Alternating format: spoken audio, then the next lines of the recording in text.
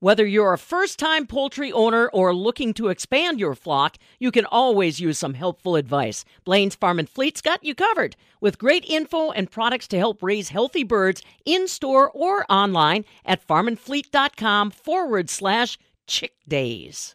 We're recognizing farms and homesteads that have been in the family for more than 100 or 150 years. I'm Allison Lund for the Midwest Farm Report. These families gathered at State Fair Park in West Allis on August 9th for a celebratory breakfast. Brad Brogley accepted the 150-year award for the Rodney S. and Thomas V. Brogley Farm in Grant County. Brad's mother, Elaine, discovered that Brad's great-great-great-grandparents, Johannes and Catherine Brocular, came to the United States through Ellis Island and planted their roots where the farm remains today. He shares more of the farm's history. So one of the joys of my mother, Elaine Brogley, was to delve into genealogy, and she unearthed that our great-great-great-grandfather, Johannes and Catherine Brocular, came to the United States from Germany in approximately 1854. They landed in the usual story. They came through Ellis Island. They stayed in New York State for about a year, but then they headed west, and they ended up in Harrison Township, currently where our home farm is. And as we continued on through all the different generations and looking at the genealogy, one of the things that we wanted to do was to make sure and tell our story. I wasn't aware until I submitted this application that the 100-year application had already been done, and it was just something in recently losing mom and dad that we wanted to make sure that we were capturing this story and telling that. So what did those first early years on the farm look like? What were your ancestors farming? What kind of other professions did they have? The initial family that came from Germany, that was Johannes and Catherine, they kind of set up shop, and they had just a few animals and those sorts of things.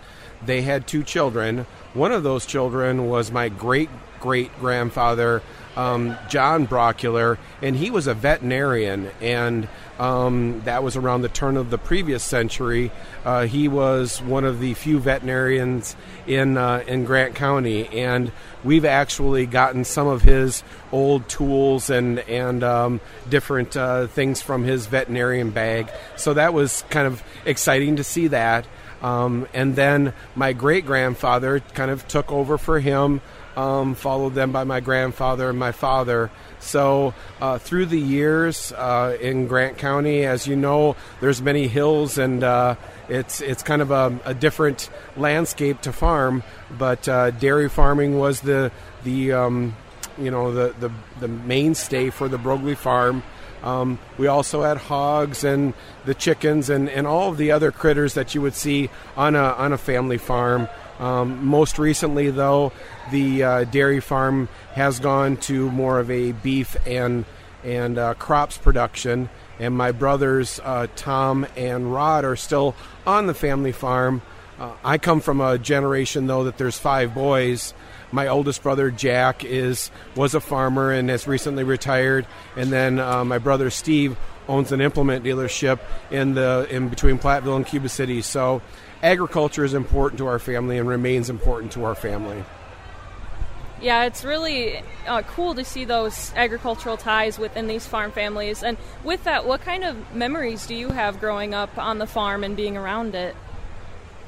Well, it's interesting that growing up on the farm, I'm one of the 5 brothers that ended up going into education, and the brothers ended up kind of staying in ag business.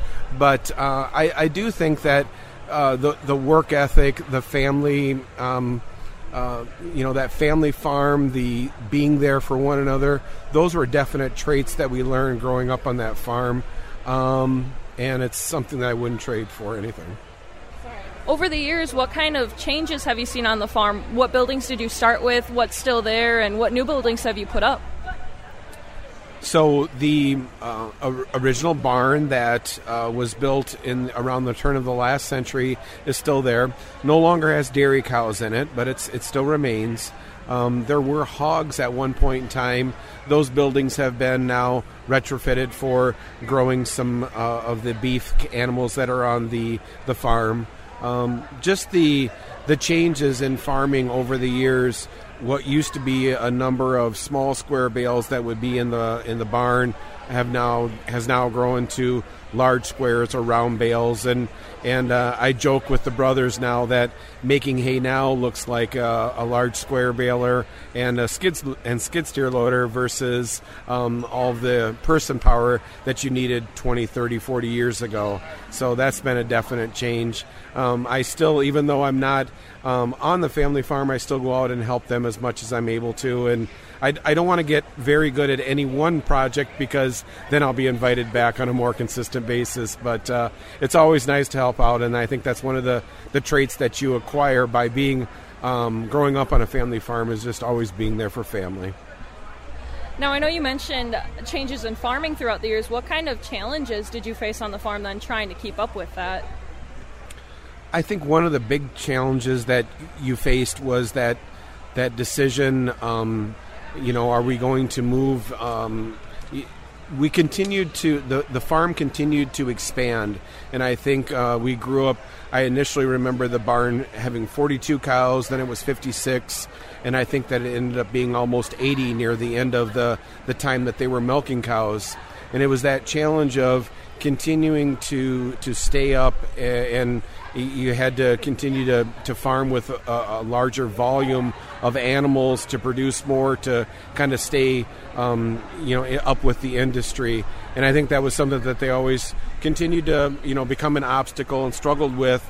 And then when the person power was no longer there and there were some potential health concerns and things like that, the decision and the milk prices, then the decision was made to move away from dairy but continue with the beef and the crops. Now, looking forward, where do you hope to see the farm headed, and what kind of interest is there in taking it over?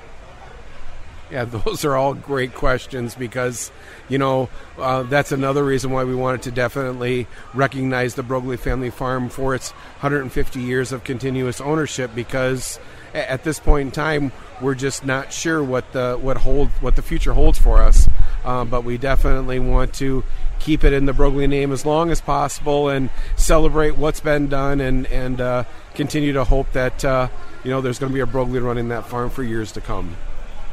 Brad Broglie shares the story of his family's farm in Grant County. The Sesquicentennial Farm and Home Award Program is a partnership between DADCAP and the Wisconsin State Fair. The Sesquicentennial Program is in its 25th year. Nearly 1,000 farms have received the Sesquicentennial Award since 1998. These stories are brought to you courtesy of Compeer Financial. Hear more stories at MidwestFarmReport.com. I'm Allison Lund.